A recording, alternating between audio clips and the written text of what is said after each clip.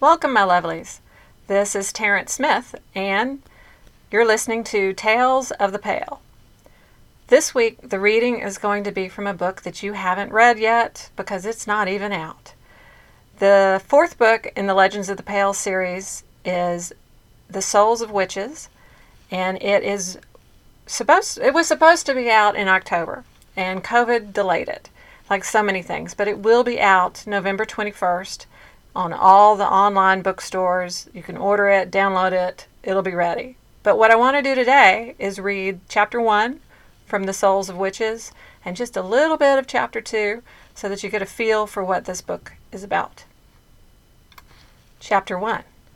The clink and clatter of the cafe's kitchen fell away as Rowan's focus spiraled inward, narrowing until all she saw or felt was the vanilla buttercream as it slid smoothly along the cake's cold surface.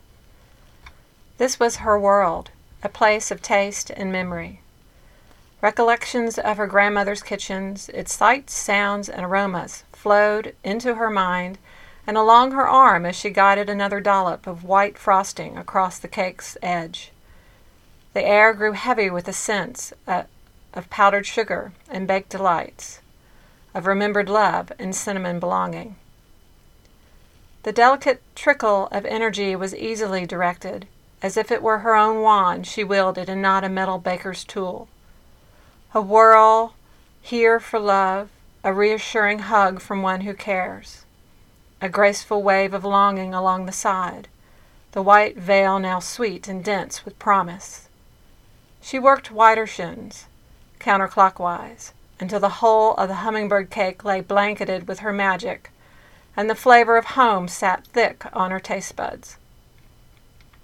Rowan ignored the ache in her shoulders as she topped the uniquely southern confection with chopped walnuts, toasted still warm from the oven, before tying off the simple spell. Stepping back, she surveyed her work and let a soul-deep smile lift the corners of her mouth. Then she moved on to the next dessert. Rowan knew she had the bad habit of pouring too much of her personal energy into her spell work.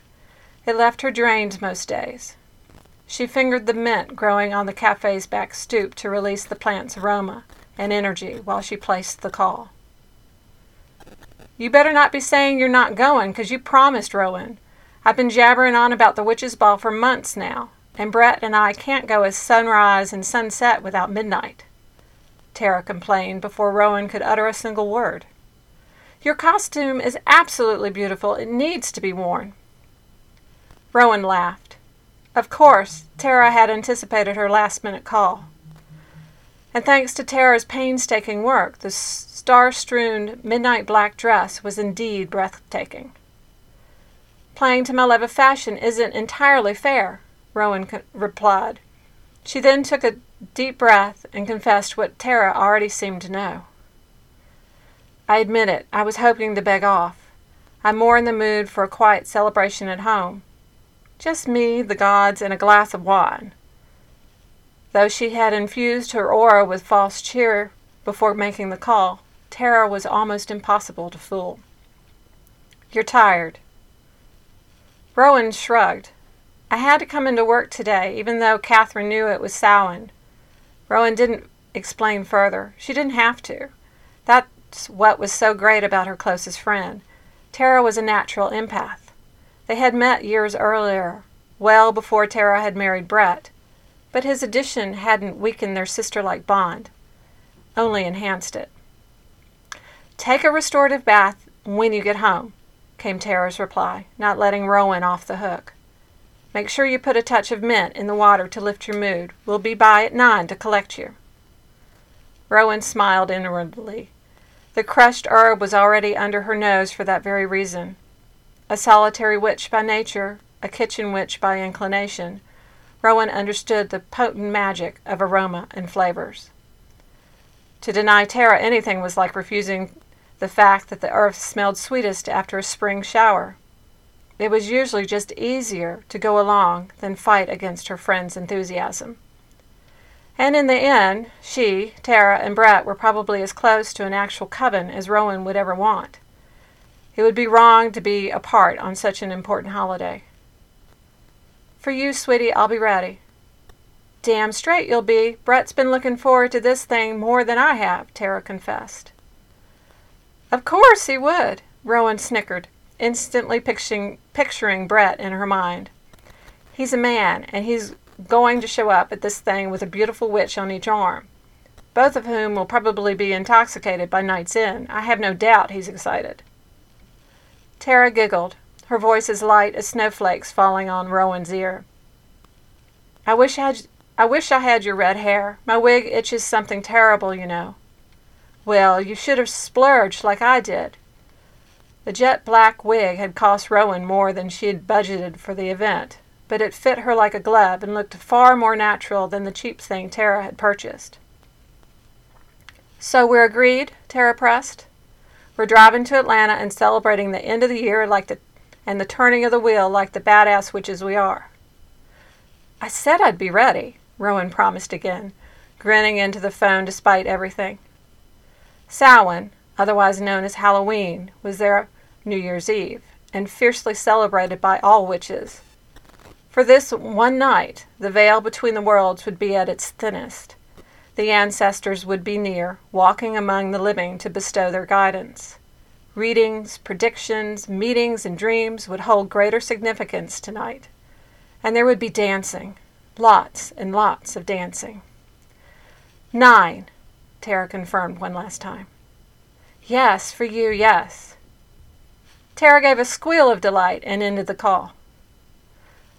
Alone on the stoop, Rowan let out a long sigh she'd been holding back and tried to relax her tight shoulder. For weeks she'd been looking forward to tonight's festivities, but this morning her excitement had vanished. Vague apprehension was all she felt now. Rowan took a moment to massage the knot that had formed at the base of her neck and left shoulder. She'd made a promise to Tara, and ever since coming into her full power, Rowan had done her best to keep her promises. Words were like spells, and keeping her word was a part of caring for her power as a witch. Her fingers dug savagely into the knot for a few seconds before releasing it again. Dropping her cell phone into her apron pocket, she took another deep breath and just as slowly released it. She forced the tension from her shoulders, letting it drain down her arms and fingertips onto the ground. A promise made meant that she was going tonight. Apprehension be damned. Rowan pocketed the crushed mint leaf and resolutely walked back into the ordered chaos of the cafe's kitchen. Now we're going to take a break here and let Rowan go get ready for the witch's ball tonight. And we're going to pop in actually at the witch's ball to see how Lars is doing. This is part of chapter 2. Despite the pressive bodies of witches and wannabes, despite the throbbing music and the strobe lights, he had noticed her as soon as he arrived. Like most of the crowd, she was dressed head to toe in black, goth-like, except for the dazzling black crystals sewn into her gown. Those same stones cascaded downward from an exquisitely simple silver crown that rested atop her head to mix with her ebony hair. He had met many witches in his lifetime, but Lars recognized the weave and texture of real magic when he saw it. It was in the way she moved, the tilt of her head, the sway of her hips. She was no child, this one. She was a woman who was comfortable with her own power, her inner goddess, and it showed in every gesture she made. This was a queen moving among peasants, he thought. Lars hadn't planned to attend the local Samhain celebration, even though it was a fundraiser organized by the North American Witches League. His decision had been made last minute. Needing a costume of some kind, he donned an elegantly cut black suit and a Venetian plague mask. Coupled with his dark looks, the result was a rather convincing impression of a crow, highly appropriate for this night and the goddess who had claimed him as her own. Lars was the grandson of the Morrigan, the great crow goddess. It was through his mother's line that he had been granted a natural darkness, a birthright of sorts, that most could sense and thus avoided. His grandmother didn't bother to reach out to him very often, but when she did, he listened and grudgingly obeyed. Tonight was one of those times, and Lars suspected that midnight was the reason. That was why he'd noticed her so quickly, and why she held his attention. Though what his grandmother wanted from this particular witch, he could only speculate. From behind his mask, Lars watched Midnight, for that is how he thought of her, as she wove her way across the dance floor.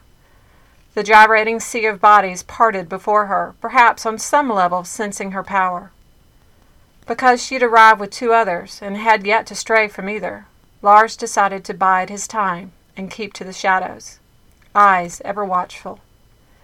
He'd already turned down a handful of invitations from women too inebriated to know better.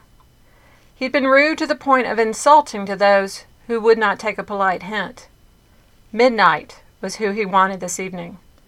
The longer he watched her, the more certain he became that no substitute would satisfy him.